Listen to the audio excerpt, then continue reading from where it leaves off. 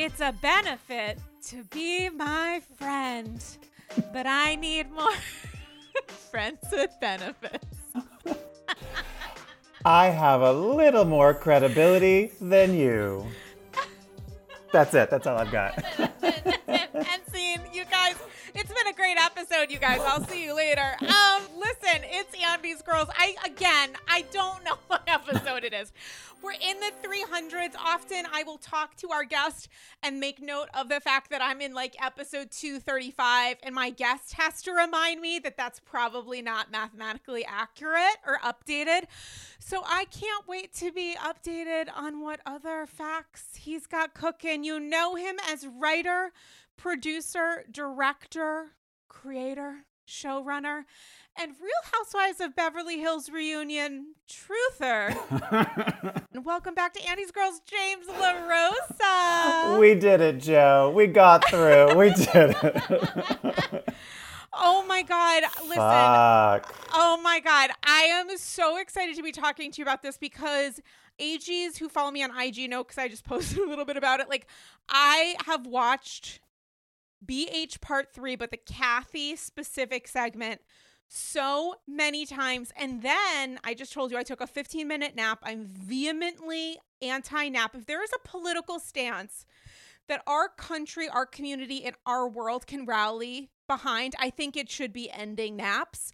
But I accidentally took one. So I just woke up. I'm feeling very loopy. James, very, very loopy. Well, that's very American. And as someone who's visited Europe quite a bit lately, I will say siestas are great. And if anyone wants to fall asleep right now and for the next hour, Yes. we'll just coo in your ear all the little bon mots from this third episode of the reunion. And by the way, the last time I was here was after the season finale, which was not that long ago. So I feel like every time I come here, I'm wound up and ready to just fucking throw down.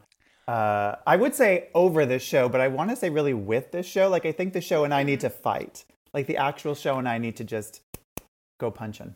I'm so into that. And I do feel like it's a little bit of a full circle moment. I did not know that your episode of Andy's Girls was after the finale. I think people think I remember things, and it's like, I let this be the reminder. I definitely do not. But I think this is an important episode because in many ways, this is the episode we have all been gearing up for, even since pre-Aspen. Honestly, maybe even since before the season, when we heard some shit had gone down and wanted to understand from both sides together what allegedly took place. So no pressure, but holy shit. But I what's your first? I think we should just get into it. I know. And I will say, how can we not? I always am interested whenever you do Andy's Girls and you have that sort of pre-conversation with the person and what their lives are like, and they had a really fun experience with a Q-tip.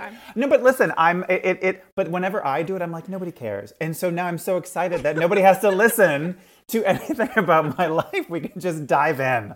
That was sincere. I believe that. And you know, you're one of my very good friends, IRL. And I think that comes through on the episodes. And because you were just here, which I definitely remember. Episode 300. It was, you said, you know what, James? Yes. This is the most important episode. And I will never forget that 300 is the one that I need you here for.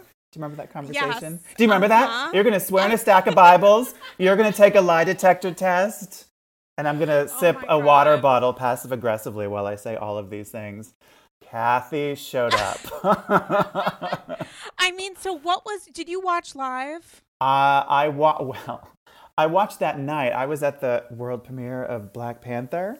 And so, but I came home exhausted and I still felt like I had to get through the season. So even though I was sort of like, you know, when you're so tired, your face is like white hot and you're like, I need to go to bed. I was like, I need to be done with Beverly Hills before I can rest. So I watched that night. So it wasn't spoiled for me on Twitter, if that's the question behind the question. I experienced it with everyone else.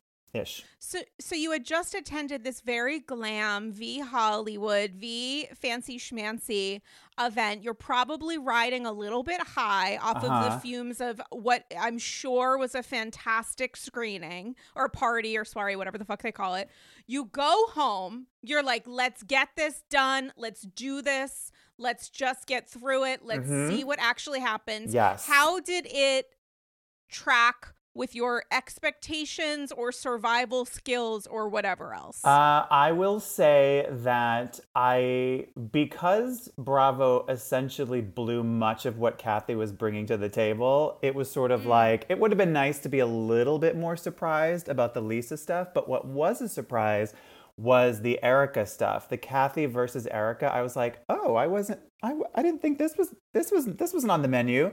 And it was somebody said afterwards, I do like checking out the hashtag, but somebody said something about like white on white crime and I'm here for it or something. Like it was just like watching two wealthy, and you can put quotes on whoever you want to. I mean, one person, obviously. White women with dubiously blonde hair who just are passive aggressively and sometimes aggressively just going back and forth. It was actually, that part fed my soul a little bit. So I was definitely interested in that. It was a psychology sort of, it was a masterclass on how to not answer questions. It was a masterclass on how to turn things in the direction you want it to go, either away from something bad that you did or towards yourself and making yourself a victim, or away from criticism. Like there was so much positioning happening that for as much as the season was kind of garbage, and as much as the second episode of the reunion was garbage, I thought the first was sort of rewatchable, and I think the third is very rewatchable. Like it's almost like the only rewatchable episode of the entire season was the finale of the reunion. Wow. Oh, so just wait, and the last time I was here, I said the finale of Beverly Hills was the best finale since season 1. So now I'm completely ignoring. So two episodes are rewatchable. Okay, go ahead. So circling back to what you said about the Psych 101 of it all, who did you think was the best, and I don't even mean this in a negative way, to be honest, like manipulator of their own narrative? Who did you think did the best job of communicating their perspective? Okay, well, so that depends on if you're asking me who did the best to, because there were people who believed their own story and made sure they got that point across. And then there were people who, I don't know how much they believe their story, but they masterfully kind of did their job. So I would say, I don't know, the people who you would think, oh, they did, like they would really have gotten in there and toe-to-toe and whatever. I don't know that Rinna did such a great job, to be honest. And I don't know that, I think Kathy came in hot and said stuff. But I actually think the people who kind of did the best in terms of getting things their way, one was Erika. I thought she was pretty good at having a quick response and a quick reply, whether or not you bought it. And I think that Kyle was very effective in shirking the bad things she's done while also positioning herself as the ultimate victim when in some of these cases she wasn't even in the room. So I think the two of them were the most kind of effective in terms of changing and sticking to stories, which is weird because it was really Lisa versus Kathy for a lot of it. I mean, that's a really interesting perspective. I agree with you on Erika. With Kyle, I do think that she is a believer. Yes. But I don't know that she is able to listen, which to me revealed a lot of the holes in her perspective. Mm-hmm. And I know that there have been a lot of people who've been coming at and for her on social because of the crying and the upset. And I understand layers of that. I think a person can maybe be giving a lot, but it doesn't necessarily mean all of it is manipulative. Like I do think for Kyle, a part of her defensiveness is like shutting down and crying. I don't know how much of that was performative. It doesn't feel performative. I agree. For you? She's the one who I thought of when I said I think she fully believes that this all fell on her, that she's the ultimate person who suffers, and she's the one that got the hug from Andy at the end and couldn't do the toe. I mean, I don't think any of that was performative. The part of Kyle that breaks down and is so hurt and feels so defeated and so feels like she's always positioned to be in the wrong and that she's the one that has to answer is the part of her that I wish could listen to Kathy's perspective or her good friend Dorit. Because I think Dorit did a really solid job of communicating what maybe needed to happen in order to move forward. But I don't know that Kyle has the ability to do so. Like, I genuinely don't know, as someone, again, kind of my top 5, and German Shepherds, you guys know how I feel about them. So, like, it's going to stay. I get it. But, like, it felt like I don't know how to wake Kyle up to what I think other people are seeing, which is Kyle equating Kathy with Rinna. Like, that to me is the biggest problem, and her crying because she is upset about what's taking place is not the active choice that probably either of these women want.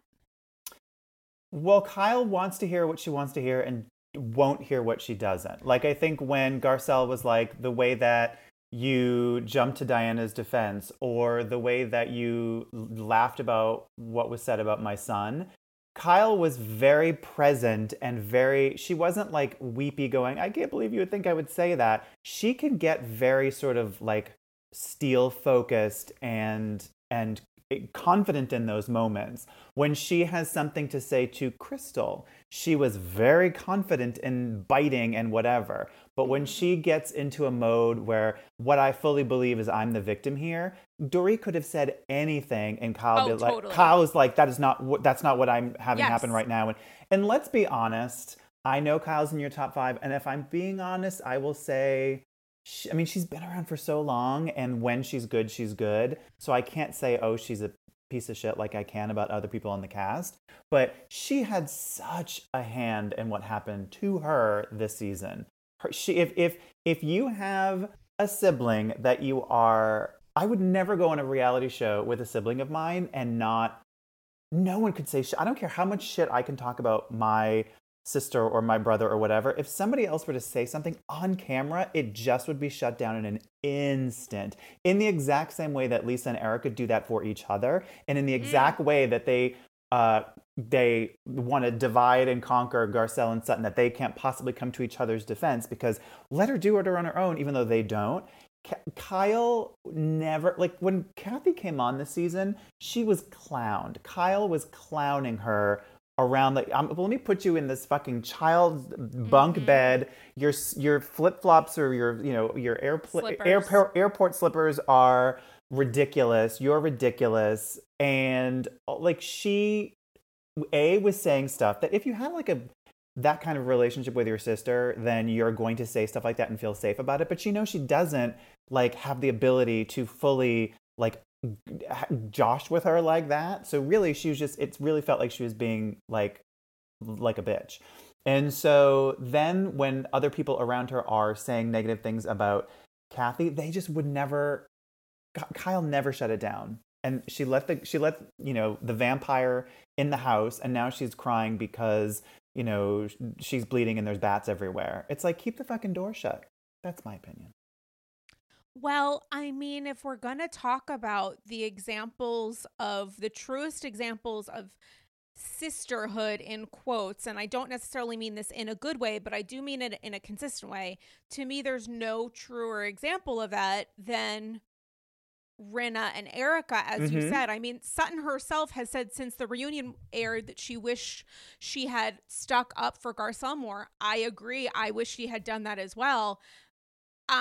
But when it came to Rinna and Erika, Rinna often actively took control of environments when she knew Erica was going to be reflected on poorly.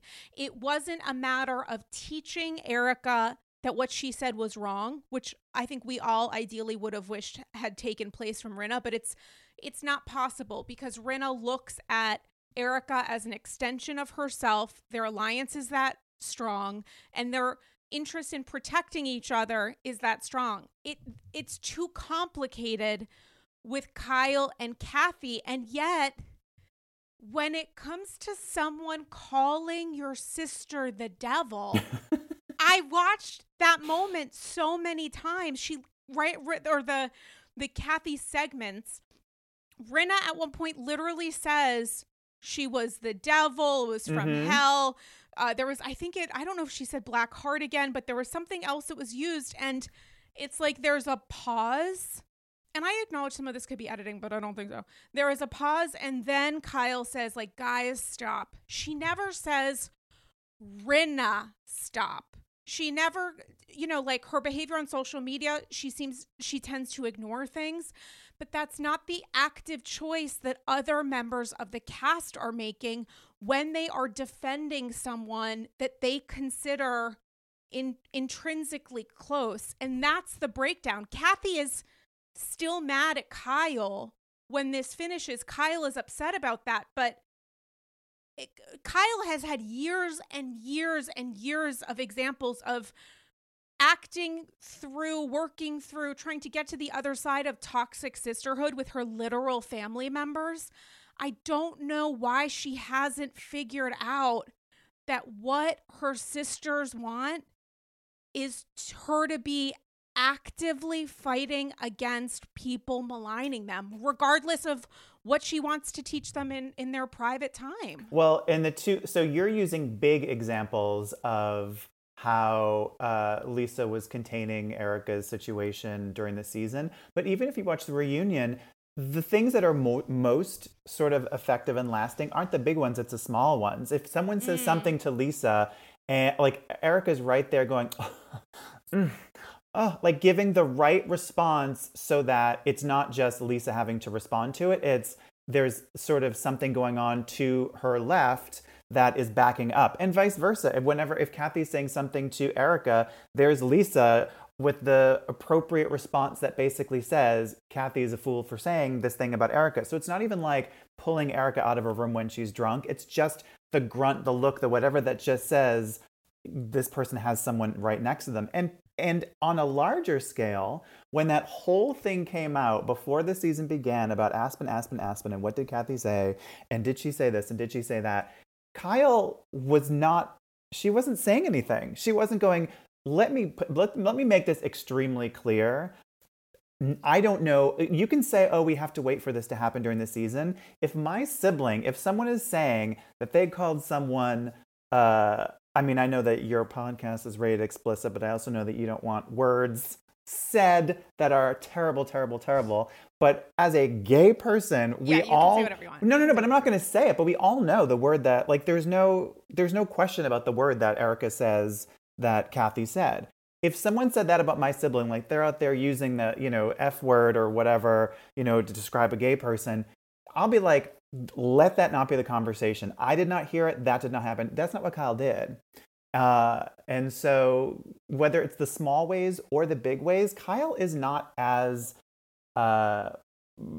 present and solidarity minded as I 100% believe that she believes.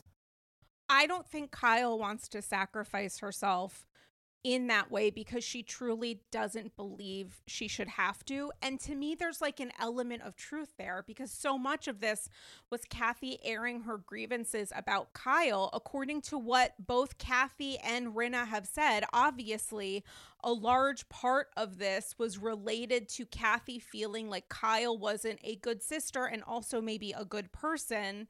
So there is that aspect of it. Like, I hate the idea that we have to disregard that, but the simple fact is Kyle knows better than anyone the mechanics of how this show works and what happens when you stay quiet. and she can talk about her behavior in moments and attempt to absolve herself, like she did in apologizing for her behavior with the joking about what happened to Garcelle's son, which I thought got everyone nowhere, except they were seemingly able to move on in conversation. Words were said. Literally, yeah. Garcelle was making so many solid points, and the thing is, like, you can't respond to it because you know she's right. Like, if you heard that Erika was saying derogatory things and telling a child to fuck off, in what world would that be funny to you, regardless of if you saw it as Dorit did or if you heard about it as Kyle? Because, like, they knew enough to know it was bad for Kyle to say to Mauricio, like, you shouldn't say that, which is what the energy she was giving him when he's like, regardless of what happens, it's really funny to me. Like, they knew enough to know they shouldn't be laughing as they continued laughing, because it's not about the brain, it's about the ankle. You know, like, they wanted to replicate that. So they, as Erika did, decided to sacrifice Garcelle's son in order to do so, and understood then why that would be problematic, which she's attempting to disavow herself of now. But, like, regardless of the gaslighting of all things Jax, there are other aspects here when it came to, like, Kyle's silence and crying. She has this pattern that came across so clearly this season where she mediates, but she doesn't call out the bad actors. And that is frustrating, because what Kathy is doing, to me, is very different than what Rinna is doing, separate from what Erika did. Like, Rinna is literally saying to Kathy and the cast and million of people, we can't say millions, hundreds of thousands of people at home, plus 800,000, whatever, you are a bad person. You are evil. You are cruel. This is the worst thing I've ever experienced. Crying is not enough when your sister's character is being maligned in that way. It's just not enough to stay quiet, wait for them to finish talking, pause, and then say, okay, guys, please stop. Yeah, I think anyone that has siblings knows, like, you're going to hear about that later. There's just there's like a biological thing. You're so kind of reared. I mean, I don't think it's just an Italian thing. Like, sometimes I go, oh, I'm from an Italian family, and this is yeah. So, but it's just kind of like, you just would never. And so when you see it happen, it's very clear to people who know you're not supposed to do that and that you shouldn't, that, like, and it's one thing to go, oh, they're at fault, and so I'm going to call them on something. You know, you're, like you said, you're on a platform with whatever they had, 1.4 million view, whatever it was. Yeah, live. They're hanging out there looking like a fool. But worse than that, they're being accused of saying horrible things, where it's just like, racist things, homophobic things. That's your sibling. What do you think is going to happen when you don't say, everyone needs to back the fuck up? If someone says, don't you realize you're hurting my relationship with my sister by talking about these things? And that person says, well, if I don't continue talking about it, I'm going to get cancer. I'd be like, well, I'll come visit you in the hospital. Like, this is where you stop. This is where it stops. And the fact that Kyle, who you cannot tell me doesn't have more power than Lisa on this show. I don't care how much Lisa runs the table on this show. Kyle is just a notch higher. She could have shut that down. That's my feeling. And so whatever happens after that is just sort of like, okay, keep crying. Rinna said that Kathy was abusive to her. She said that if she was not allowed to talk shit about Kathy, she would develop cancer. She said this is the worst thing that had ever happened to her, and that Kathy had a psychotic break. And I don't remember at any of those points Kyle ever explicitly saying that's inappropriate to say. And I know that Kyle knows words. She might not know what violation means, but she knows what derogatory, pejorative statements do to a person. She said Kathy assaulted her. She went from, I had to hide. Okay,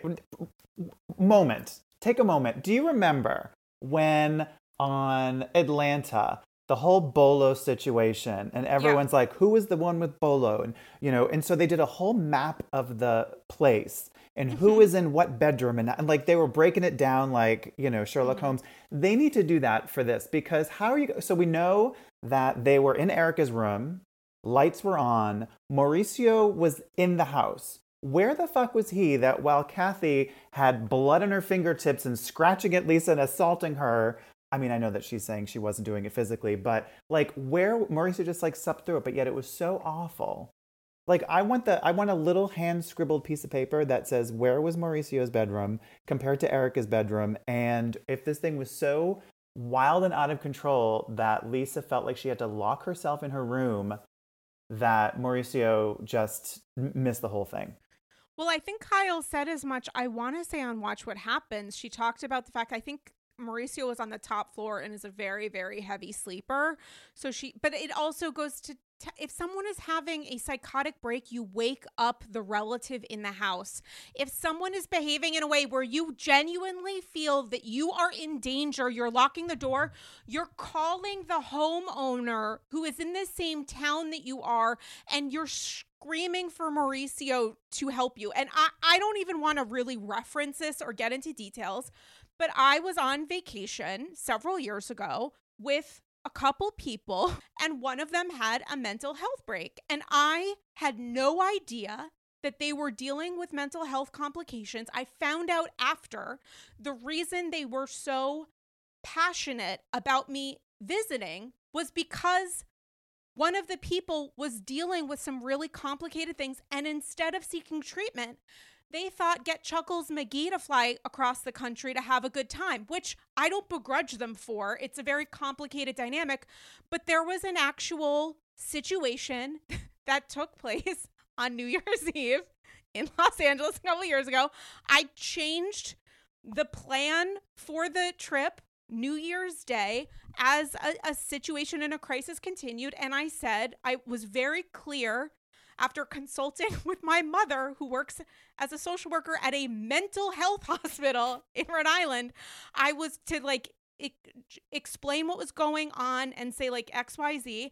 And I laid out the situation. I talked separately, which was a very difficult thing to try to arrange with the person's significant other, and said, listen, this is not safe. I don't feel safe being here. XYZ happened and I left. I didn't, and it was a private situation, which will stay that way. And I wish them the best, but we have not spoken since. With this stuff, it's like I look at what is going on with Rinna. When this stuff started happening with me, the first thing that I did was to attempt to get the other person to understand what's going on, and then removed myself from the situation. She didn't experience this. We know that's what I'm saying. You're giving this really wonderful, harrowing example of your life. Going, here's how I question her. We all know she's lying, and that's actually a bigger concern on this show. Is that there's several members of the cast who are just no longer believable. And they're like, here's the thing. What do I think happened? I think that Kathy lost her shit. I do think she said some bullshit. And I think she thought she had an ally, maybe, or wasn't thinking about it with Lisa. Didn't think she'd run and go. And then Lisa went and just fucking built it up into some monster thing. And now she's hanging on to this for dear life, needing it to be this big, or else she looks like a fool. And so I think watching that reunion, they were both lying. I don't have Kathy up on a pedestal. The way that the questions are being posed and the way that they're being answered are, I don't remember saying that. Do you remember saying this? I don't remember exactly that way. Like, it was all very carefully phrased. So it was like questions weren't being answered. Did Kathy send a text that she then deleted from her phone and tried to like have a gotcha moment where it's not on my phone? Well, you deleted it. Well, that's easy enough to find. They didn't conclude that one in the reunion. There's like other questions that came up as far as, do you remember saying this? Are you going to take a lie detector? Do you remember saying this? Well, clearly they're both not giving the 100%. They're both saying, that's ridiculous. Anyone who knows me. And by the way, drink every time anyone says anyone who knows me. And that Kyle said it, Erika said it, Kathy said it. That's everyone's defense. But it's like there's the honesty of what's going on this show is so we are all doing what you just did, going, how does this make sense? Because in the real world, when this happens, it doesn't make sense. Why would you call Erica instead of all the other people that she could have called if there was? I guess Erica has a policeman for a child, and so maybe she thought that he could make another drive up in the snow of Aspen, and hopefully, something different happens this time. But it's like. It's the whole thing is so preposterous. You've got a heavy sleeper upstairs with a whole bunch of daughters. I mean, I guess people can sleep heavy. I probably would become accustomed to life to keeping one ear open. But we know there's a lot of lying going on. And so you're watching it feeling like you're sort of being like peppered with gnats. Like it just feels annoying. Well, the other part of this that I think is really important is like, obviously, Rinna doesn't believe that Kathy, or maybe she does. Maybe Rinna's the kind of person that uses mental health phrases in order to shame someone. But the reality is that, like, I think we've all had experiences or are the person who has been struggling with anything dealing with mental health, or anyone dealing separate from mental health with fucking up. Like, we have all in our personal lives, I do believe the vast majority of people listening have at some point in their life acted like an asshole, acted like a terror, been shitty to someone. And maybe they deserve some of it, maybe they didn't. There is a difference, obviously, between shouting at someone, having a tantrum, threatening whomever, and having a mental health situation, experience, episode, which is the divide here that Rinna is trying to cross and equalize and normalize in a way that's horrible. That being said, Kathy acknowledged that she behaved in a way that was inappropriate and wrong and said, I'm sorry. She explicitly said, multiple times. Sorry, multiple times to Kyle and to Rinna. What is happening now, because understandably it's a reunion and you're going to, get back into it. But what Rinna has been doing on social media and at the reunion and on various outlets or whatever avenues, whatever you want to, just however you want to encapsulate it, is to shame her for acting out, which is the thing that annoys me more than anything else. Because if you want to shame someone for acting in a way that you think is inappropriate or wrong, you need to be on television the absolute purest person on the face of the planet, or someone who's maybe acted out and taken responsibility, LOL, but not actively trying to absolve the other cast member who gets the most, after you, like the most negative attention, bad press, for acting out. Like, she wants to carry all of these roles, which is why when I watch her as the judge and jury of Kathy's morality, I'm like, this is so exhausting to watch because it's Lisa Rinna doing it. It's not genuine at all, and that's why it's frustrating. Like when you see the ratings being what they are, and I said this to you earlier. Even though Lisa has done wild things on social media, just the last week alone, it has been horrible. Using the sexual assault of a minor to make a point. Trigger warning. Posting trigger warning for anyone who has concerns about guns, because here she is posting and dirty deleting, looking. Allegedly. She did it. Who else? I mean, but come on. So posting a picture of her with a gun saying, looking for some rando that she has a problem with.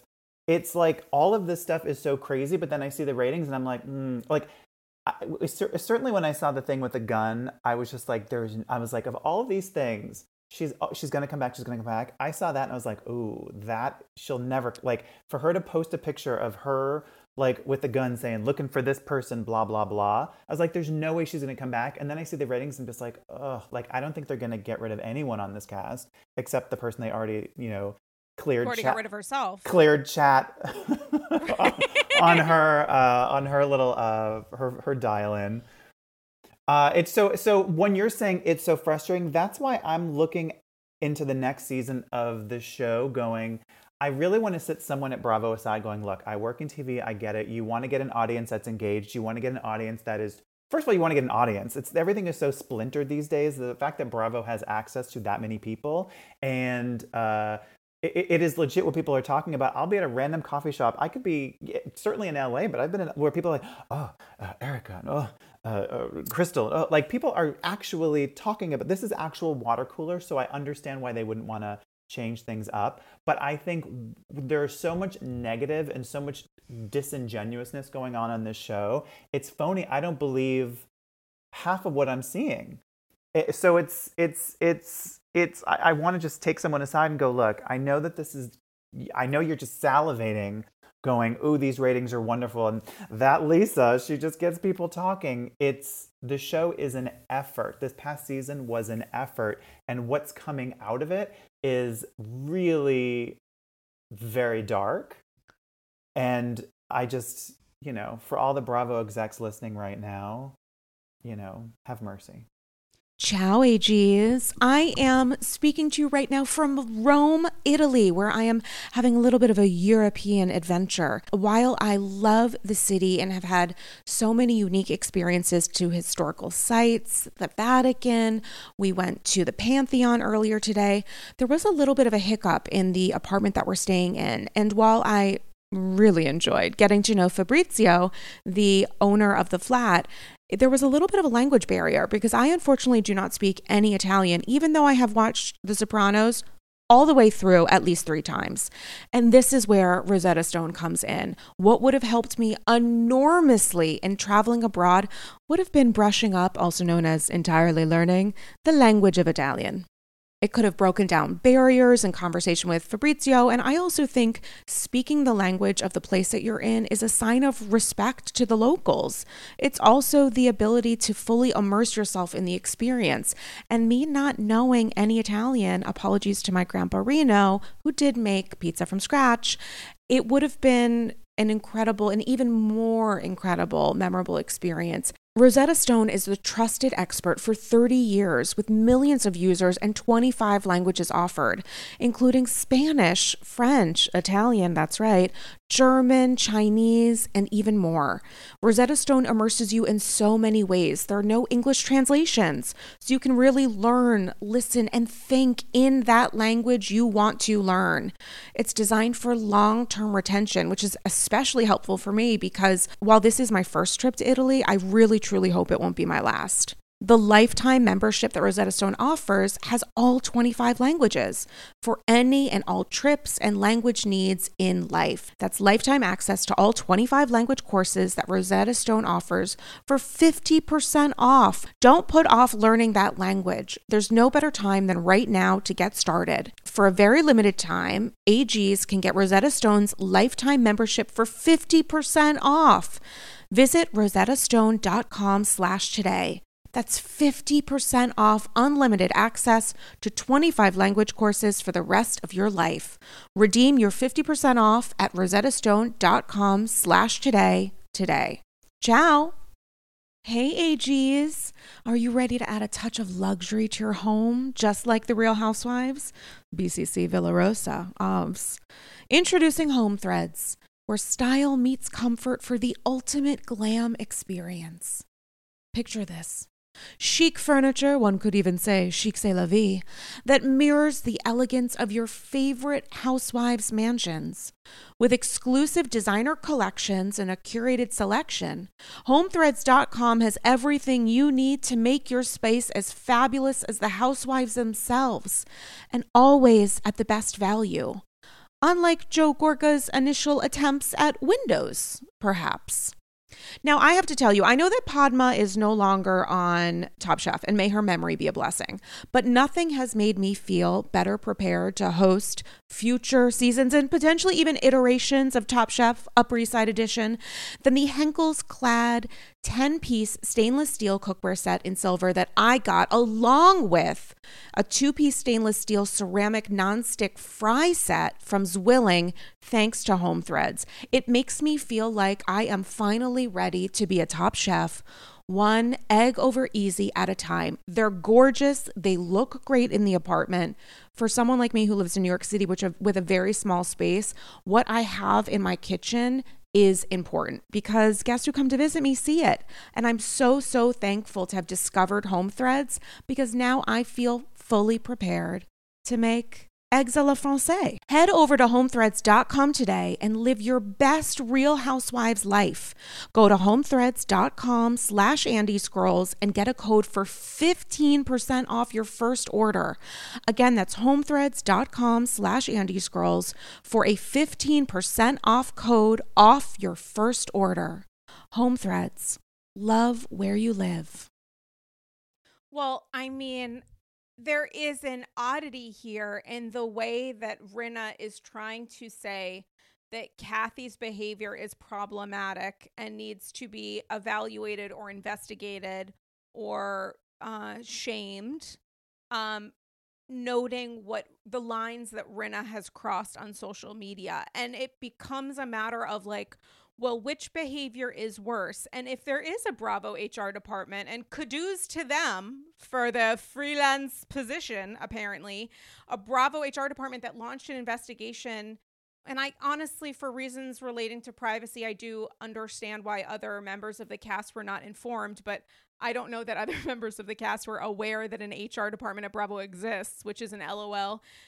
But if there was an HR department investigating what took place in Aspen, which I firmly understand, where are people from HR to investigate what Rinna has been doing in real time? It seems like her trolling and really unacceptable, shocking behavior. I know, but it's like, the way that Bravo seems to respond and hold certain housewives accountable specific to their behavior on social media and not others. We don't need to talk. We've talked about this ad nauseum, like the way that Candace was held accountable as she should have been. Kenya's was, I think there was the headdress on social media, but that was on the show. That was right. Yeah. So that's like different from social media. Got it. Yeah. This is like a totally separate thing that is adding to a feeling of exhaustion and negativity and toxicity. So like in present time, we're hearing the cast talk about the harm of toxic behavior. In real time, Rinna is going deeper and lower and darker. And sort of essentially, I don't even know how to phrase it. It does feel to me genuinely like #systematic bullying against someone who is essentially a member of the cast, regardless of it being a housewife or friend of. And I'm just like watching this, like, are we all watching the same show? She says during the episode, we all know it's bullshit, but we are supposed to believe words when they are said. That's according to Lisa Rinna. I'm going to let this go. And we know that she triples down. So it's like, what are we supposed to do with that as an audience? Where the show is building toward the idea of settling this and getting and it can be messy, but getting to the other side of this. And Rinna is continuing it in real time. What is a person supposed to do with that? Put her on pause. It's wild, but it's also, I guess, it's a further continuation and a dissecting of the behavior of somebody who is clearly not genuine. So it's like we're all getting frustrated by what she's saying and the hypocrisy, etc. We know that not everything is as it says, and especially anyone says, I'm so truthful and I own, and you have to own whatever. That's like the first red flag. Anyone who comes and says, I'm just really honest, that's my problem, then you know they're like lying about you right now. But the fact that she's so unreliable is what makes it bad television for me. I'm not entertained by her antics. And, spoiler, I never was. But it's not about being entertained. It's about, I'm bored by the fact that I'm like, well, if I can't believe anything that's going on, if all the hypocrisy is because she's creating all of these stories that contradict each other, so what can I believe? I start to lose any feeling of stakes on the show. I go, their relationship isn't what it appears. This is all being said for nonsense reasons. And so the show loses value. So you're having people watch, but what they're watching is like rot. And I think people are cluing in. I think people are going, ask why someone is booed in front of a bunch of people. And it's because you're not eliciting a good Usually you'll have someone who's team this or team that. There's very few team her right now. It's like you don't need to be team her to understand that some of this adds to her value, like some of this conflict adds to her value. But the problem to me with that argument is like, who's she going to have conflict with if Kathy's not back? She should be having conflict with Kyle, but if Kyle isn't standing up for Kathy with Kathy next to her, it does not matter to me if she stands up for Kathy in absentia. And Kyle said on the show, specifically referencing her nieces, that it feels, and I'm sure, and I was taking that as Kathy's kids, but I'm sure with Kim's as well, that she is held to an unfair standard by the children of her sisters. And I watch her say that, and it's like, I'm not going to take away from that reality for you. I am sure that that is true in people's devotion and defense of their parents, that they're not going to look at the nuances. But then why aren't you? Because you are on a reality TV show. You know how this works. If you don't believe that you should be supporting your sister because you feel like that's a form of punishing her for hurting your feelings, or it's complicated, you know that reality TV narration is often simple, like in answering questions and not. And if you know that your nieces and nephews are going to hold you to a different standard, why aren't you pretending to play that part just a little bit more? And if in real time, Rinna, and again, trigger warning, this very difficult subjects being discussed, but if in real time, Rinna goes on social media and posts and tries to manipulate your niece's public coming forward and talking about her experience dealing with being the survivor of physical, emotional, and sexual abuse at that horrible place in Utah that she was sent to, and using that to shame your sister, her mother, you should be vocally saying something, because you know how this is going to go no matter what. So if the ship is going down with your relationships with your nieces and nephews, and if you care, and if you also care because of Farrah's wedding, which like, I don't get that, but I don't have adult children, and I know that the Richard sisters are very, very concerned with optics and maybe a happy ending. You should care about vocally saying what was said about Paris and Kathy is unacceptable, period. Well, and to your point, where Kyle on social she stays silent. She has stayed silent. However, you might be getting 5% of your wish because she went through and deleted all of the photos that she has there. Not every photo. The one. She kept the photo. She kept the most important photo, which was the photo taken in real time of her posing with Rinna in Aspen and using the phrase, what was the fucking phrase? We're going to talk about it, you bet, or whatever. So if we're going to talk about it, Kyle, we're going to talk about the fact that you did the most superficial thing you could do. Certainly. Which was probably archiving those posts. Yeah. It probably wasn't deleting them. Right. But keeping up the one that does more to shame your sister than anything else. And is that fair? Is it fair that Kyle feels, or that Kyle may have to put in extra work? Maybe it's not, but when you made the decision to have your sister on this show, which was to me much more mutual than it was in New Jersey, you took responsibility for some of that. And if you don't want to shoulder the burden because it's unfair, I mean, I guess that's what the crying is for. It's unfair, but it doesn't mean it's not still necessary. Listen, I just go, she's on your top 5 still, yeah? Listen, not to shift gears. It's honestly like some of that is filler because I have spots available, but I just don't feel certain ways about certain people. So like, she's going to stay there as long as she posts about Storm, and it is what it is. But there is that moment at the end of the reunion when she's with Dorit, and Dorit is trying to explain to her, here is what I was trying to say. Here's how you move forward, and you're not going to tie this up in a bow. And Kyle is saying, essentially, you don't understand how this is going to go. This is going to ruin my relationships. And I'm watching her multiple times because I watched the episode so many times, and I'm thinking, Kyle, you've done this so many times before. You're the OG. You have had very complicated, toxic dynamics play out with Kim and Kathy. You know how this is going to work out. You are responsible for some of that. You could have said something. Crying during these long segments and waiting until the end, not being specific about what Rinna is saying and leaving your sister there, which is what she did.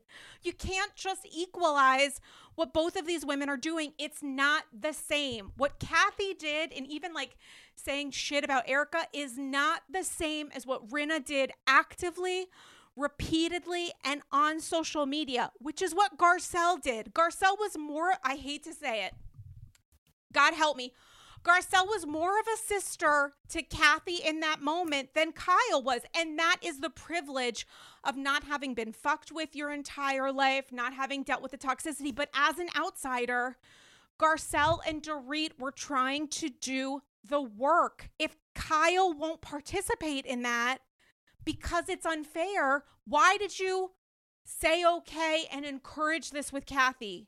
It does not feel like they had a single conversation about what this actually means, which is very consistent for the Richard sisters dynamic. Well, I mean, when the morally corrupt Faye Resnick can jump in and defend Kathy in an instant, and, you know, we keep couching it in the fact that they have this long, complicated backstory, and, you know, but it's just like there are some things that are just very simple.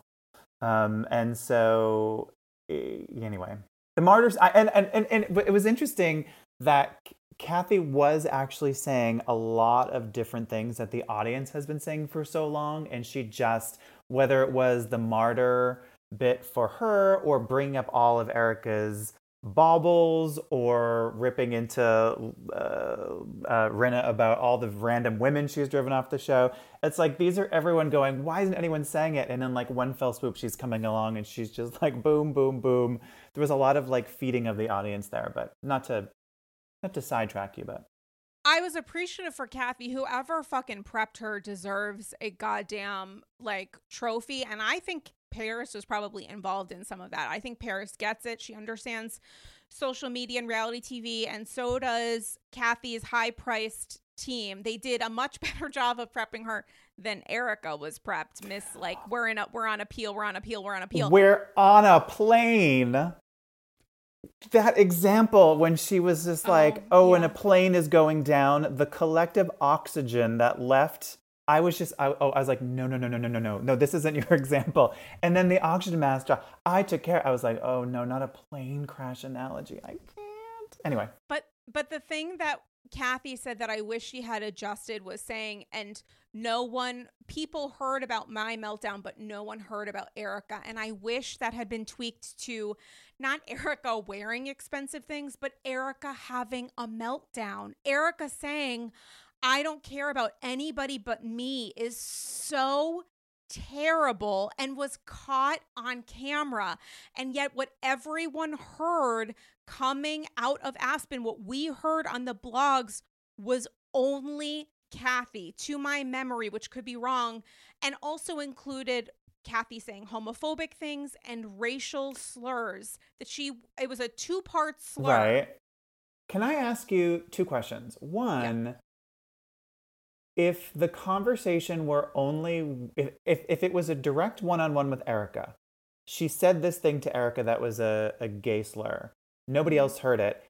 And if that was leaked before the show, isn't that literally just saying, I leaked this? If I'm the only one that knows something and it's out in the universe, wouldn't I be the one that had to put it out in the universe?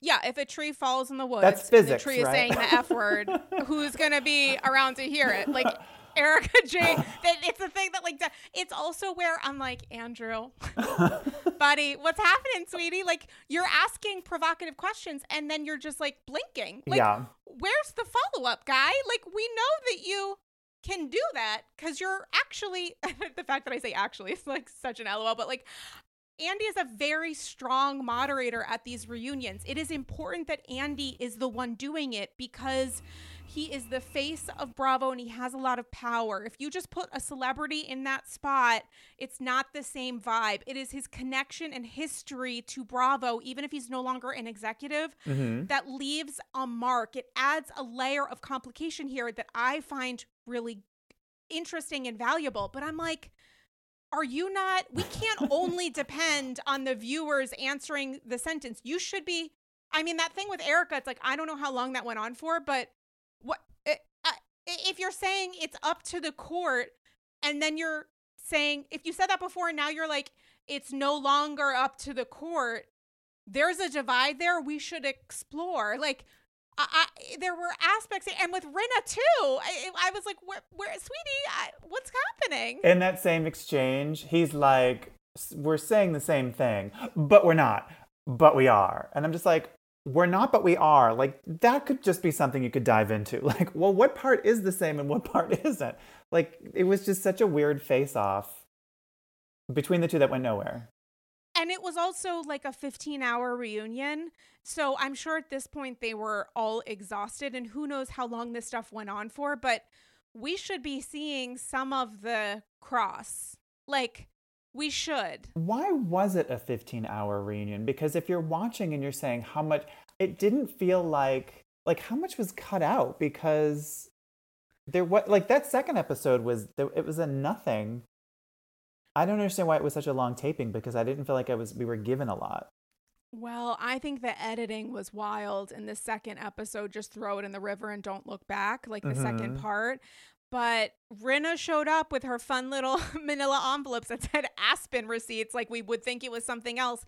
They weren't used, except that they kind of were, because in the final edit, the editors couldn't get entirely around it. So there is a moment in part 3 where Dorit and Erica are looking at papers, and you can see the corner of the papers, but obviously not what's on it. And it's like, for Rinna, someone who is a fan of talking and communicating to her friends in the Bravo sphere. Are they content creators? Are they YouTubers? Who's to say? She's just making pals.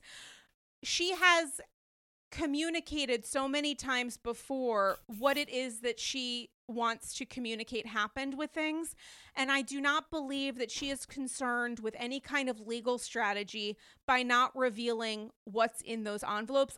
Otherwise, they wouldn't have been brought to the table. I think that there was some sort of advance conversation about what was going to exist here. But regardless, it does say something to me that of all of the people she speaks to or spoke with until she blocked them, she's not providing any information. She's only providing the conspiracy around why the information shouldn't go out, which tells you a lot about what was maybe not inside. Yep. If it was explosive, if it was anything other than tedious, there would have been something there. Right. Instead, it's just, here I am walking in with something, and now, like, it wasn't even like a bunny. It was just, there was nothing to it. I think it was probably a timeline, which to me is like, listen, I am a heterosexual, woman. My perspective on this, to me, matters less. Like, how do you feel about the fact that a huge part of this, according to, the shock of hearing it, even though we had heard whispers for so long, was the idea that Kathy used a gay slur? Like, how does that frame to you the experience of watching and reacting to what took place and to the people involved? Well, I mean, I've grown up listening to that slur all the time, so that's never a pearl clutch to me. And I would err on the side of giving someone the benefit of the doubt. Do my antenna go, I think someone like Kathy could say it? Yes. In a situation like that where she was clearly upset, do I think she could say it? Yes. Do I give her a pass for it? I probably would not, but I would have to know if she did or not. If it's just sort of like a guess or like a maybe, then I just go, it's not on my screen, so it's frustrating to, like, why are we talking about it? So I ultimately, but she was never my, like, I know when she came along, everyone was just like hunky-dorying all over the place. And I remember specifically saying to, like, nobody can be, I was like, I need to see more out of her. She hasn't been challenged. And now that she has, I mean, for her to be like, I tried to slip them some money to play a song, and I said, well, this works here, there, and everywhere. I mean, that is definitely an elitist, white lady with money point of view. And, but Uh, yeah, I mean, so I don't know that she did. So I go, you know what? I'm not going to take it in too deeply. Do I believe she could have? Sure. Do I believe that she said some fucked up shit? Yes. Do I think that Lisa has completely blown it out of proportion and has probably added to sort of the heap of stuff that she could have said? It seems so weird to me that somebody would say, I'm going to bring down this entire network, name all the different pieces, and say, I'm going to destroy Kyle and her family if it's the last thing I do. I'm like, unless you've got like a hairless cat and you're sitting in like a giant villain chair, it's just like people don't talk that way. So I'm like, that whole part of the story was so bananas that I almost wanted Kathy to be like, who talks that way? Like, no, who, like, it's just, there was a level of like dodging and weaving that I was like, okay, some shit was said here for sure. Or else someone would just be like, you're out of your mind insane. You're absolutely lying. And like, so anyway, I think I answered your question and just kept going, but I wouldn't say that I had, I was never fangirling Kathy. So it doesn't necessarily affect my 100% adoration of her. I feel like I have her number a little bit. So, you know, the idea, I mean, like Crystal, I do find playing Michael Jackson to be problematic. And I also find using him as an example of, you know, not seeing color, whatever those things are. I'm just like, I get her. I feel like I understand Kathy. So yeah, I wouldn't say it changes my opinion. The possibility. I'm not saying she did it. Not to take away from any of this, but like if Erica was as shocked as she was, and she knows that Kathy is very upset and Rinna's going to escort her home, wouldn't Erica have communicated to Rinna at that point, or in the text message when she finds out Kathy's losing her shit and Rinna's locked in her room or whatever? Wouldn't she use that time to communicate to Rinna what Kathy had said at the club? Like, why is there not a trail of that if you right. know, Good Erica's point. trying to communicate how horrifying it was, not taking away from how horrifying it genuinely was, but like Lisa's texting her saying, "Oh my God, this woman's out of her mind. She's wouldn't raging." you Blah be blah like, blah. oh my God, speaking I out saw of your how mind. I saw how it starts. That's when she bolted out of the place. She said this horrible thing. Yeah, that would be somewhere. By the way, the optics of why it's so bad is almost like, if we can nail her, or if she is nailed, she said it, and if she, whether she said it or not, if she had to take responsibility for saying this, this would ruin her. Now, would it? Like, I don't know. Like, if she was like, let me tell you something, I 100% use that word. I walked out of there. I was pissed that shit came out of my mouth. I mean, this is not how Kathy speaks. But if she were to say, you know what? I said that, I went right back to that club and I went and apologized to that guy. And I said, I was not raised this way. That did come up. Whatever she would have to say, that wouldn't be game over for Kathy. People wouldn't be like, oh, and again, I'm not saying she said it, but I'm just kind of like, I guess maybe there are things that she could say and do that I feel like would be much more sort of nuclear than that. And it's honestly stuff that I see Rinna do on social. Like, that to me, I'm like, oh my God. And that's just fully out there. And she's not canceled at this point, not even paused. So, you know, I'm not saying everyone has the same feeling I do. There would be other gay people who, when they hear the F word, they'd be like, screw her, she's dead to me, whatever. I go, I guess I just have a different perspective. I'm not saying, you know, go off, sis, and say that word as much as you want, whatever. But if everything that they're saying, if Kathy had said, you know what, Andy, let me tell you something. As a Hilton, I am in a higher stratosphere, and so saying something ridiculous like, I'm gonna take down the world. Did I say that? Yes, because I can be a cartoon character, because this is the world I live in. Would I ever? No. Did it come out of my mouth? Yes. It would be dead and buried. Nobody would give a fuck. Kathy Hilton, you know what, Andy? As a member of a marginalized community, the 1%, I just want to let you know. Like, it would be something would take place. I mean, this does get into the idea of like if a tree falls in the woods and the morality police shows up and who's driving the fucking Sprinter van but Rinna and Erica Jane, it's tough. You're already at a different point here, which takes away some of what they're trying to communicate because they're the ones communicating it. Exactly. Can you believe that was, what did she said? It was the worst things I'd ever heard in my life. I was like, you went out for Halloween and your husband wore a swastika. I don't know how much, like, this is your limit. Like, what? It's kind of clownery and nonsense. And you said Kim was gonna die. You said she's gonna die tomorrow at 3:00. Hold on 1 second. I'm gonna send you a Google Cal. She literally said that and then forgot. But on camera. She said it on camera. This, like, yes, and she remembers this beautiful flowing language of I'm gonna take down Peacock and then Bravo, and you're all going to fester because of my And again, it's like, I think most people on planet Earth do believe, because Kathy herself acknowledged it, that Kathy lost her mind. I do not mean that in terms of Rinna's ill-used phrasing of mental health conditions, disorders, episodes in which to shame this person. I think that Kathy was very angry, and I think Kathy has often been very angry, maybe directly at Kyle. So it's like, some of this we actually didn't really get into, which is the idea that like Kyle wouldn't go home with Kathy because she was tired of being treated in that way. Right. Which is actually a more interesting story. Yes. Oh, we watched this show for psychological and the dynamics between whoever.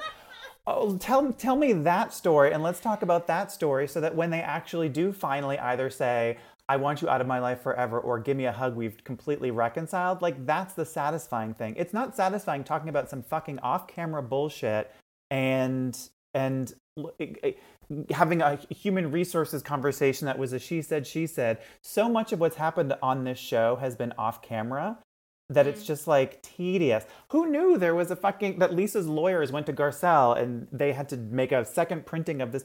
Like, there's so much going on off camera that we either don't know about, or like, if I'm not seeing it, I don't care. So, but that's actually true of, and I'm not getting off the subject of Beverly Hills, but I will say that every single one of the shows they have on right now, the Three Housewives, all have that in there is some sort of lie that is being like narrative. I would say narrative. Well, or lie. How about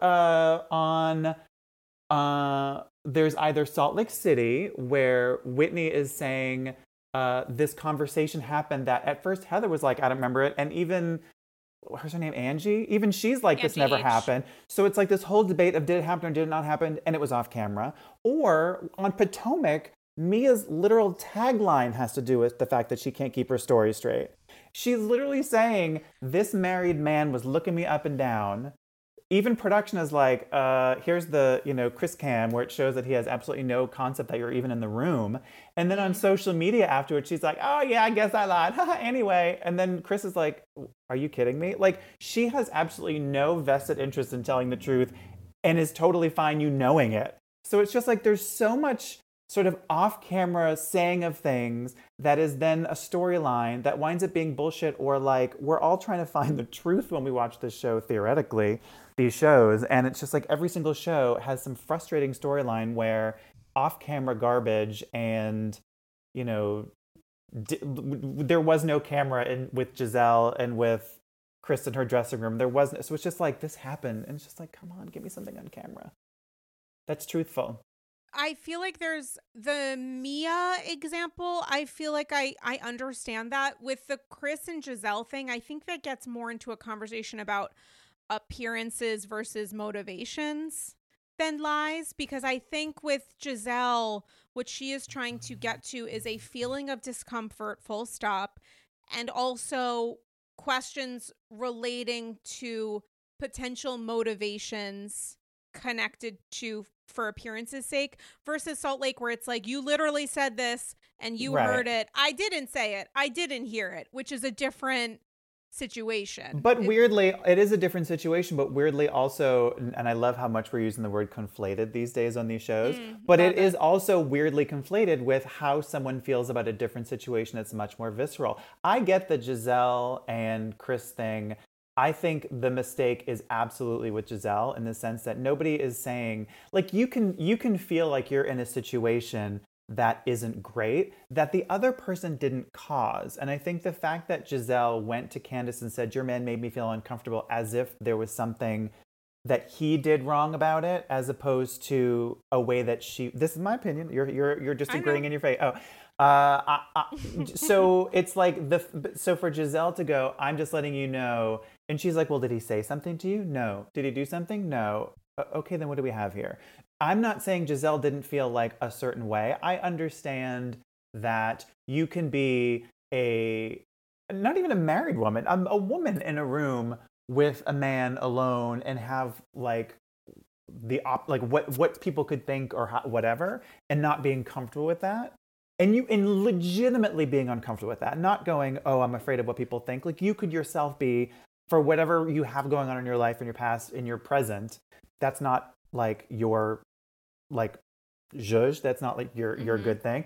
But to go to someone and say that they had some responsibility in that, and not even go to them, going to their fucking wife on camera, I'm just like, that to me, I'm just like, it's very clear that one person's, they're both of their feelings are valid, but that doesn't mean that one caused the other. So I'm team Candace on that one. The only thing that kind of... As is Robin. I mean, heavily so. The only thing that kind of confuses that is the idea that Chris said, let's keep the door open. You know, because it did seem that both were aware. We want to make sure that for appearance's sake, noting there is nothing untoward happening between us, for appearance's sake, because there are only two people in the room, we want to keep the door open. And that's not me criticizing either of them for that. But that does, for lack of a better idea, opened the door to understanding that she felt discomfort. The problem here is that she's attaching some of that discomfort to his intention, and they're now getting into a conversation around on social media of who was the person to suggest the dressing room, because Chris and Candace are saying it was Giselle and she's lying that he suggested it, and she's saying that that's a lie, that he suggested it, which gets into a very tricky area. For me, I thought that had more to, even though he gave the 99.whatever% of that thing, to me that felt more like his memory being not, as opposed to him going, let me put it on her. So the fact that Giselle was like, oh, he's lying. He didn't say, oh, let me tell you, she said it like this, come into my room with me. That's not what he said. So it's like, there's a lot of, I feel like that has miscommunication involved as well. I just feel like it's such a kind of shitty thing for Giselle to do, because particularly knowing Candace, and great, you're a baller, Giselle, you don't care about pissing off someone that I don't think anyone really wants to piss off. But it's like, how you can't possibly think that your relationship is going to rebound from that unless you literally say, look, let me tell you how I came to this. And even if she, as Candace said, walked it all the way back, I still don't think it would matter. What I think is really helpful is having Robin and Karen involved at this point, because I think Robin is making clear that Giselle, this did take place. Yeah, Giselle did express discomfort to her immediately following the reunion, which I think is helpful for everyone, that it's not just something Giselle pulled out of her ass. It is something that Giselle felt, which people have feelings about, but like there is a marker here, which is why I think it's important. And it's also important to hear Robin say, like, and I disagreed with her then and I disagree with her now. And I think it's important to have Karen as a part of the conversation saying, listen, you have the right. If you felt violated, you have the right to feel violated. And also, when you're saying, you know, so that after the fact you can combat rumors, it's like you're skipping ahead here in a way that is unnecessary and helps cloud it. Because Giselle is thinking, what happens when people decide that it looked like we were up to no good, which didn't seem to take place. No, and she's bringing it up however many months later. Whenever you're at one of these shoots, there's nowhere else to go. If you're saying, can I talk to you? Cameras are down, it's over. Can I talk to you? I'm fuming about something. With a door closed. There's nowhere else. I mean, LOL, yeah, door closed, but like but, with but balls. there's when you have production at a site like that, there are the random people who have to share this room and that room because everyone is there. Space is at a limited. The only place that people feel, also when you're on a set, which that still was, even though cameras were down, the place that production stays away from, we all know to stay away from, is the dressing rooms. That's their space. So if I'm one of those people, that's the place I'm going to say, can we go? Whether it was Giselle or Chris or whatever, by all accounts, Chris has cooked for these people. He's had them all over. If somebody who I was over their house in real life, we were like friendly, and then they were like, can I speak to you in the only room that we could possibly go? To me, it's a no-brainer. I don't feel like, I understand why Giselle would feel a certain way or how she could feel a certain way. But again, if it's not the intention of the person on the other side of it, then that's a different conversation, and it's with the person on the other side of it. It is not the reality TV moment that Giselle took with Candace. Oh, 100%. Like it was, I thought that was like a bad step on her part. And it's, yeah. And we'll see why it's so bad, because the whole season, it clearly has not resolved itself, because on social media, Candace still has lots to say. Yeah, Candace is saying it's game over for her relationship with Giselle as a part of this. And it's interesting to note that it appears that Ashley and Candace have been able to work through any kind of tension related to what Ashley said, which according to Giselle inspired her to share on camera her experience, because Ashley had one to share. One that, by the way, was, it's like you thought that this person was sliding into your DMs. They were responding to an IG story. It's different. And they were also trying to promote their job by saying, you, TV star, come to my bar so that I can promote my bar. And 2 a.m. is probably his 4. Yeah, I could take Chris or leave Chris, but in both of these situations, and with Mia, brave Mia coming forward with her story of Chris, as Rinna would say, abuse and assault. There are many ways that people can be abused and assaulted. Okay. I think Chris was in the wrong place at the wrong time. And I don't know that I would have done anything different than he did in all 3 of those situations. I would have said, Giselle, can we talk? Is this a place cool? I would respond to a story of someone I'm friendly with going, oh, you're out now? You should come here. And I would 100% be looking in the complete opposite direction of Mia at a party. Okay, so I have a little bit of a counter to that. And it's nope, goodbye, thank you. Join the Patreon. You can find me at Dame Galley. At Dame. Amen to that. Listen, which is the conversation and the idea of nefarious intent, and that when a woman says she's uncomfortable, well, of course, she's only saying that because there is some other motivation here. And I think that's where we get into muddy waters, because with Giselle, people are relying on the fact that, yes, she has been shady and referenced things on camera and said things, in the way that she said them, even in, like, Mia, what's going on with your cancer and whatever else. And she has a way of being choppy intentionally because of how it will play on camera. But I think with some of this stuff, it's like a little bit more nuanced than that, because I do understand the idea of feeling uncomfortable regardless of the other person's intention. And I think with Ashley and Giselle, Mia is like... she's my punchline for this whole. I have nothing to add. She's a lot of people's punchlines, and in some ways deservedly so. But when it comes to like the nefarious intention, that makes me just like a scooch uncomfortable, because I do think that when Ashley got that message from him, she felt uncomfortable, and I'm not going to take that away from her. I do believe that when Giselle felt uncomfortable with aspects of this, and when she saw that her glam team had left, she was uncomfortable. I don't think that the idea of nefarious intention to me as part of a characterization of Giselle's character, I don't want to take away from that because I understand that there's reason according to the ways that she's discussed things on camera and like that being a part of the job.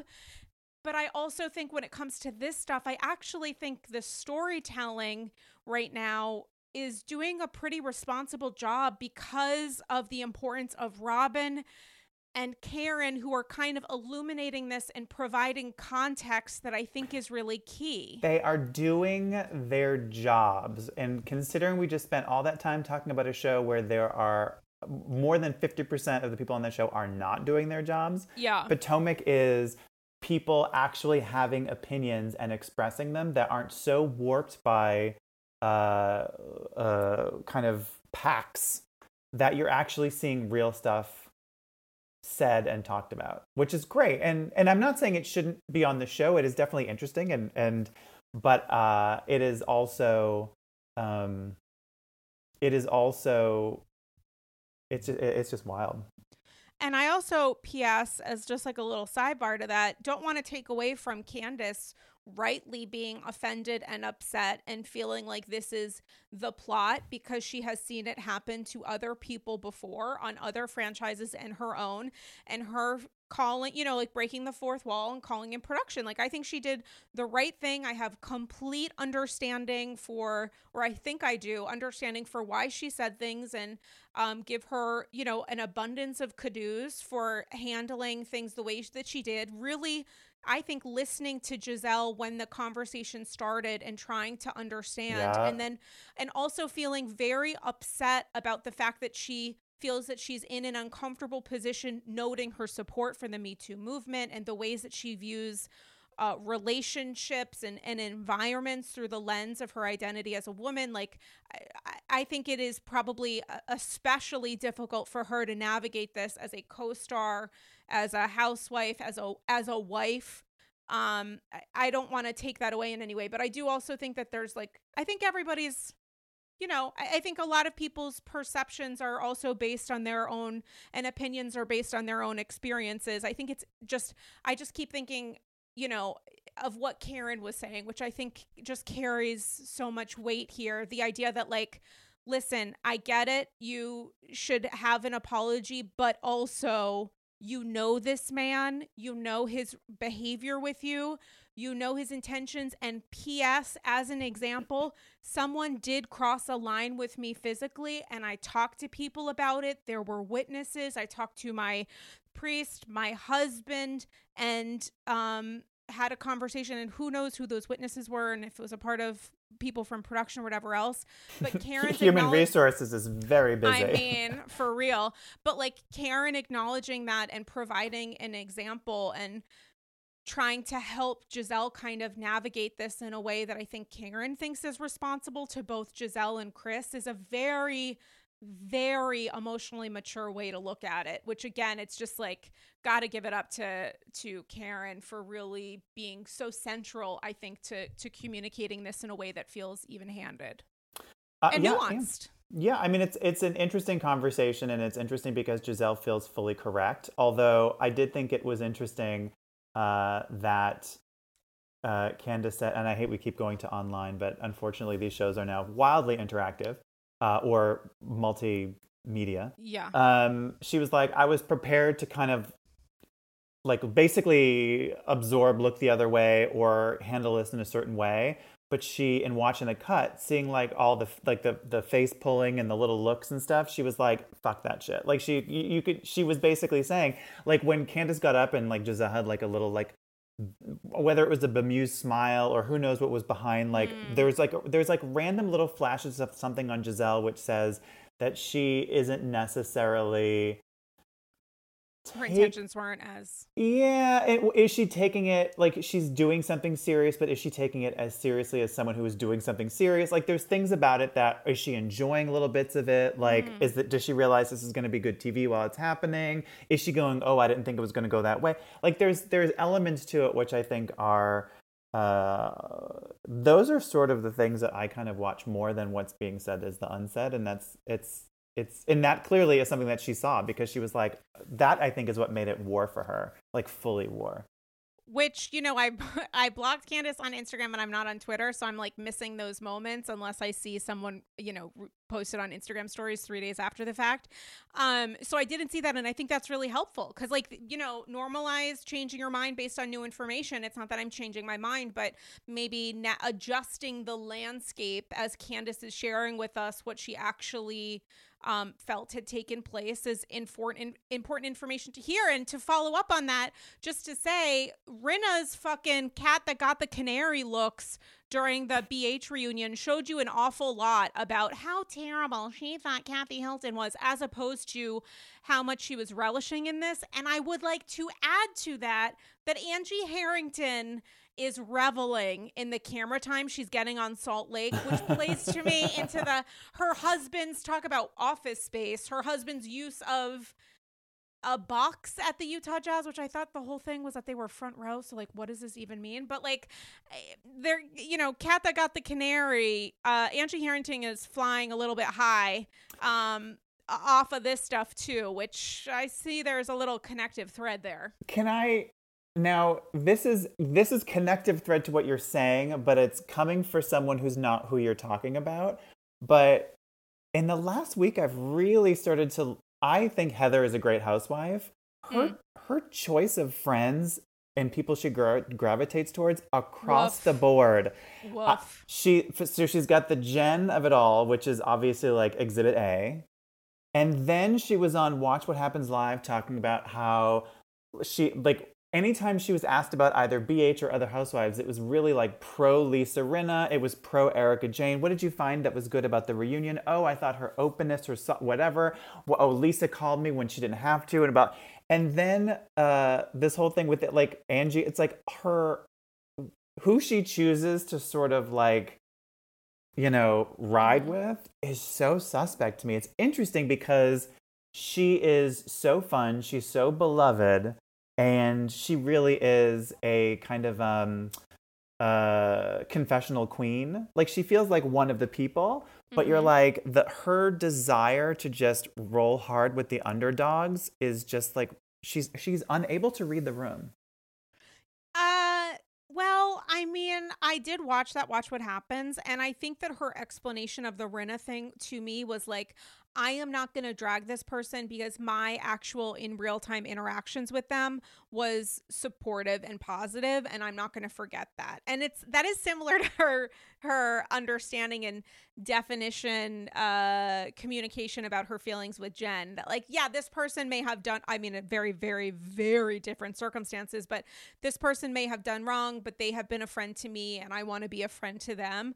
Versus, I mean, I hate to say it, but like, versus Meredith Marks, who's like making choices with bad actors, and I mean that in all of the ways, because of a long-term vendetta revenge plan.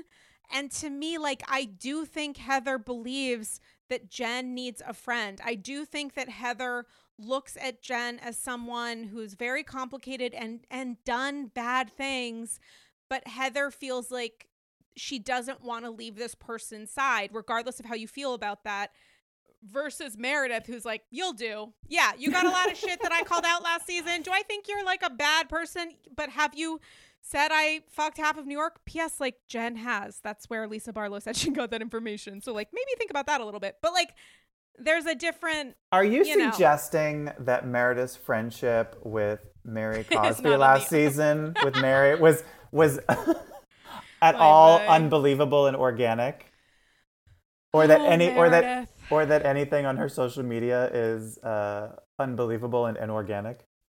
I mean, listen, those filters are they must have to go to the chiropractor with all the carrying and lifting they're doing.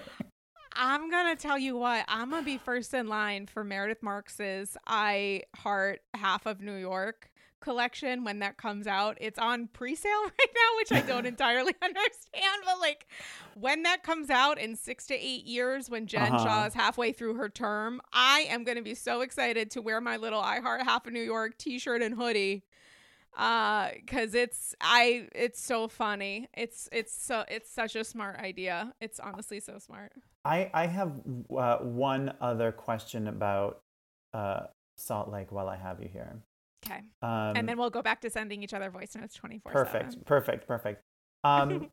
Does you have to have a notarized letter to leave a church? Is that what happens? Yeah. I mean, guys, according to Judaism, we just don't go to temple until we go again. So, like, this is a very different.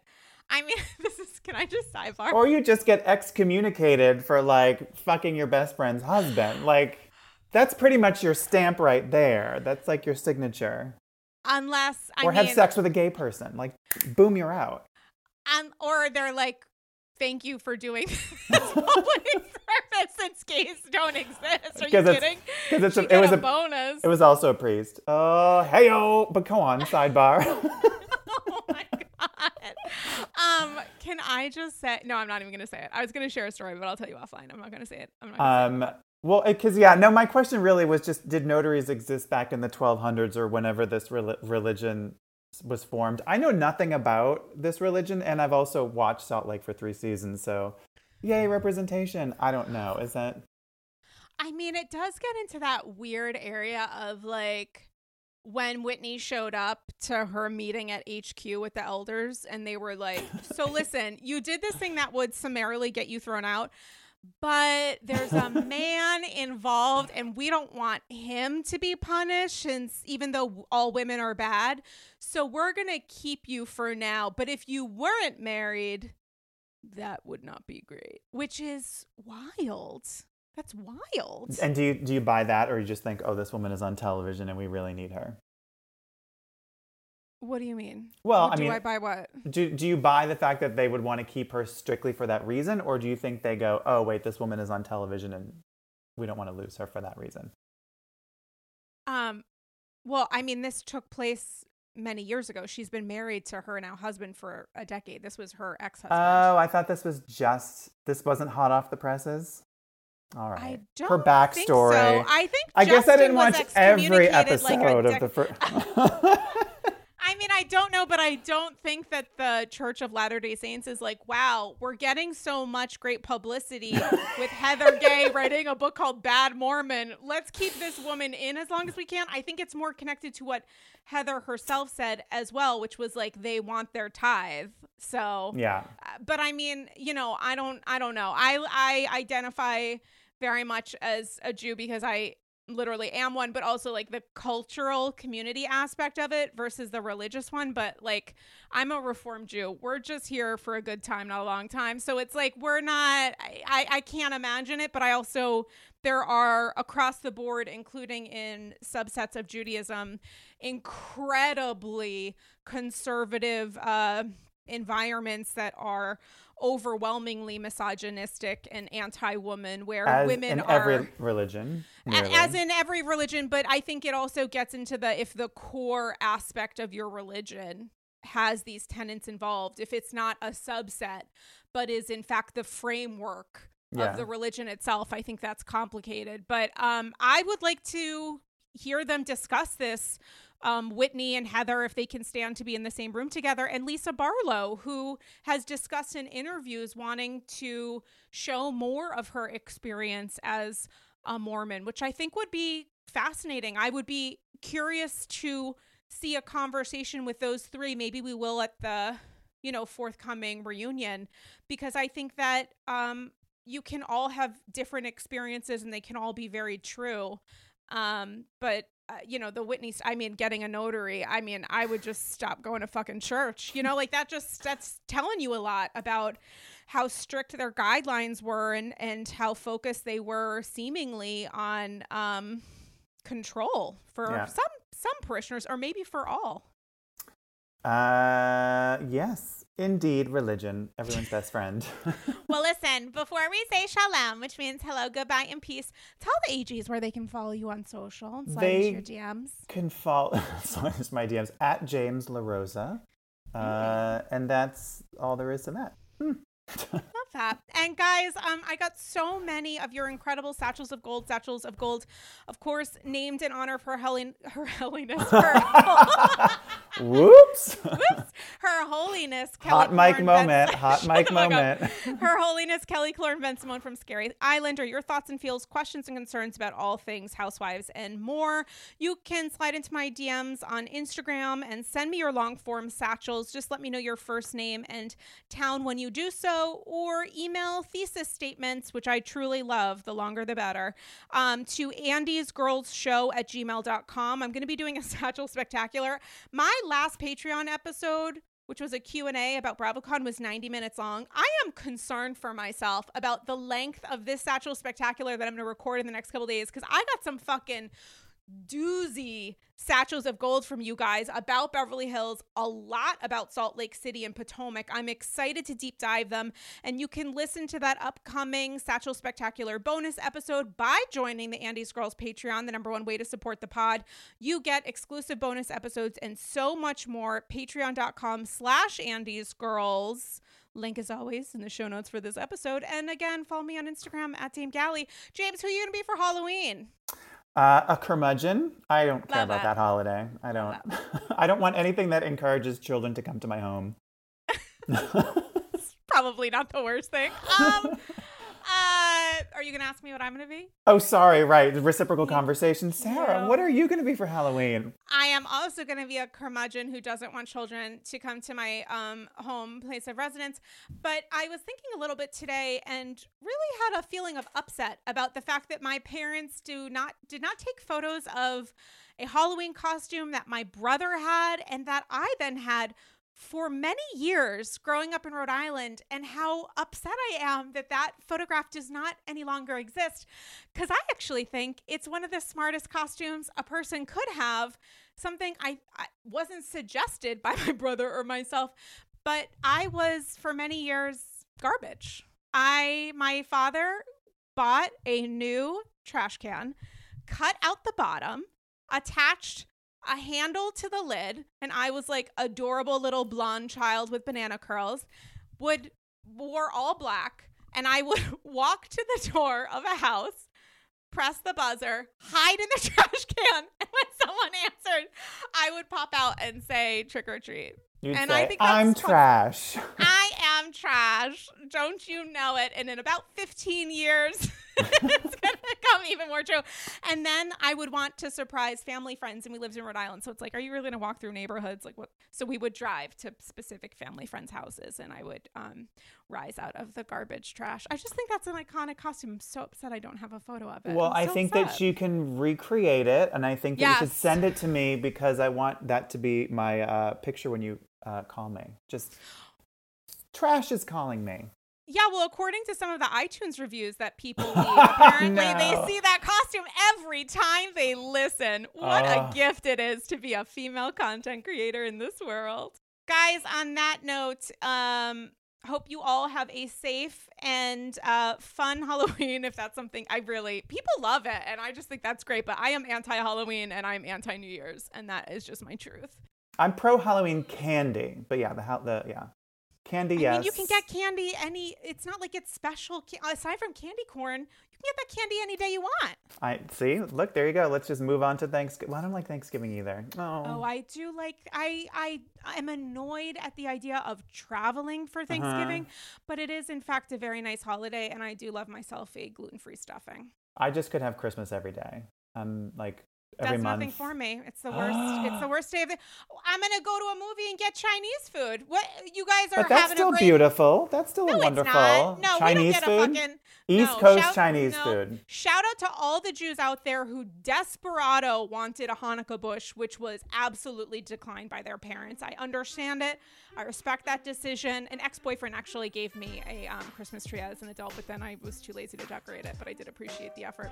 Guys, on that note, it was like a little Patreon after show the last 5 minutes. You guys, wow, you got that for free. On that note, hope you're all doing okay, and we will chat with you soon. Bye-bye. Bye, Trash. Bye.